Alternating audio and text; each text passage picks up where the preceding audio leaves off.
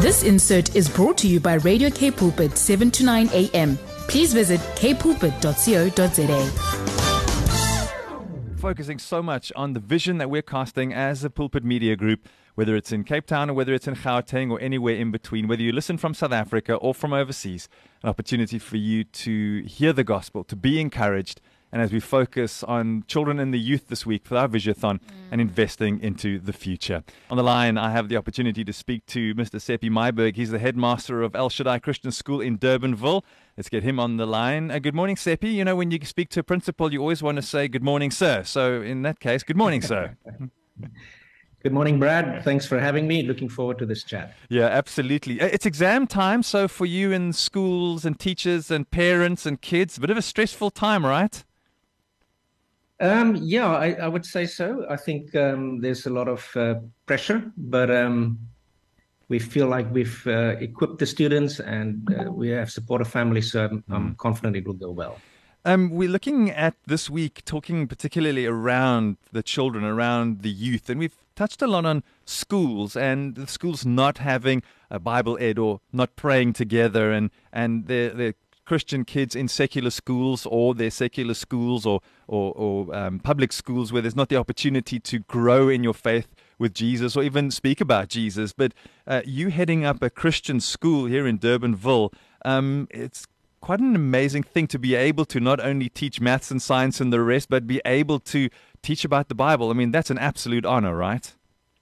It is. It definitely is an incredible opportunity to be able to freely speak the Word of God. I think that's probably one of the things that our teachers enjoy the most, is that they're free to talk about Jesus and preach the gospel if they need to. Yeah, but what are some of the spiritual struggles or maybe the challenges that the youth are encountering? We know just because you're in a Christian school or you're in a Christian family doesn't exclude you from some of the struggles that young people go through. I mean, what are you seeing around you, some of the challenges that kids are facing? Brad, when I get that question, my mind inevitably goes back to a commencement speech that David Foster Wallace did back in 2005. And he was telling a story of two young fish swimming and meeting an older fish. And the older fish just said, "Morning, boys, how's the water?" And they swam on and then turned around to each other and asked, "What is water?" And so in the commencement speech, David Wallace went on to state that he was not going to act as the older fish trying to explain to the younger fish what water is. But he wanted to illustrate something else. And I think the point is that for those of us, you know, especially growing up in Christian homes and in Christian schools, the point is that the most obvious realities are often the hardest to see. So even our children in a Christian school, they're not excluded from the meaning of Christianity that can often easily be lost on our children. And I'd like to qualify that just a little bit more by sharing another illustration. You know, not only are we oblivious to obvious realities, we're also immersed in it, especially in the modern era. And if you think about it, the ubiquitousness of devices, they're everywhere, smartphones, and everyone is using them. And coming with these devices is an immersive experience. Social media, YouTube videos, TikTok, Instagram, memes, you name it. And we, as well as our youth today, are constantly drinking in an uninhibited fashion from a secular faucet. You just use that term, secular. And I think that's the challenge that young people face today. They, you know, all of us, we don't always see the obvious reality right in front of us, but then we're also immersed in it completely. So, you know, if I want to summarize the challenge today, is that we are largely facing an under-the-hood experience that forms and shapes young people, and us for that matter, in a very powerful, almost subconscious level that are driven by habits and you know, some people would even say addictions. And the modern world is decidedly against a biblical worldview. So all of this is like seeking to inculcate a secular worldview in our Christian kids growing up, whether they're in a Christian school, whether they're at home. And you know, that if I have to if I have to hang my hat somewhere about the challenges that our young people face, that would be it. Seppie, but what about being in a Christian school as opposed to being in a secular school or one where there's no particular religion taught, and then you leave to go into the world, after being in sort of a maybe more sheltered experience within a Christian school? Some of the challenges there must also be quite great. Are you overly sheltered in a situation like that and then suddenly have to face the world? Is it suddenly bigger and scarier, or am I seeing this wrong? So I think that's true to a degree. We at the school, we especially in the primary school, we would focus on preservation. That's very important to us. We need to preserve them because they're young, and not when they get to the high school, there's a little bit more of a critical thinking. We don't believe in a shove it down your throat discipleship model. So we're also offering the Cambridge curriculum, and you cannot, that's a very rigorous academic system. And so you cannot offer academics at one level and then dumb down your discipleship model at another. So we have a solid code of conduct. And while preservation is important, we need to be able to let them think and let them arrive at making up their own minds about things.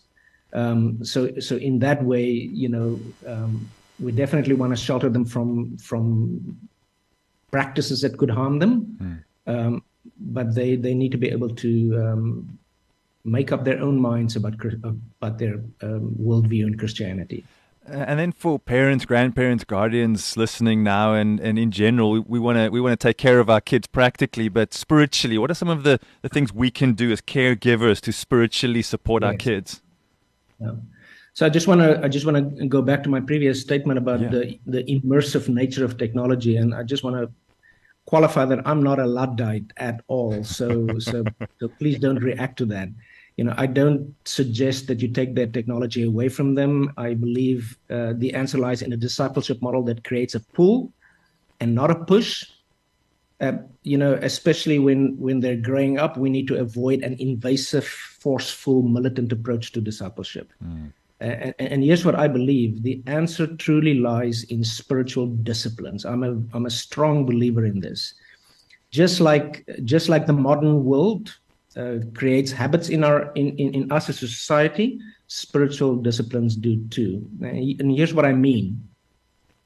I think, we cannot improve on the Bible's plan, how we get to know the Lord and how we grow as Christians. And so I would say spiritual practices like reading your Bible, scripture, I'll, use a number of S's here: scripture, study, servanthood, sacrificial giving, solitude, silence. Those are all things that those are the Bible's ideas of how we get to know the Lord and how we grow. Salvation. But they are conduits of grace. And the Holy Spirit uses our participation in these disciplines and practices to reach our hearts and, more importantly, to shape our minds. And I want to qualify, I guess that's probably going to be your next question, Brad, is there's a difference between work and effort. Yeah. And when I talk about spiritual disciplines, it's definitely not to earn favor.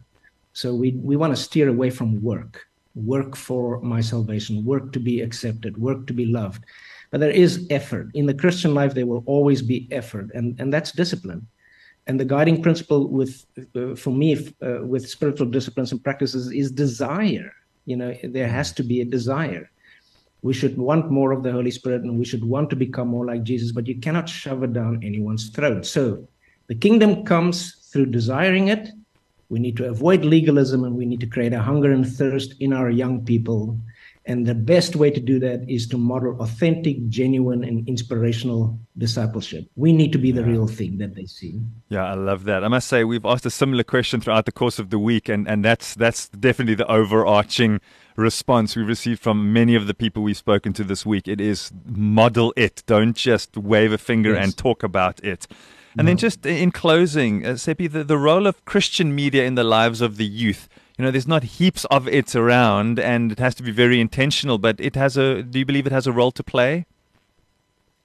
I do think it has a role to play, and just going back to my when we identified some challenges, that is what is misforming them. That is exactly what is having the greatest impact on them, is the immersiveness of media, and we certainly need an inspirational counter to the secular faucet that they're drinking from.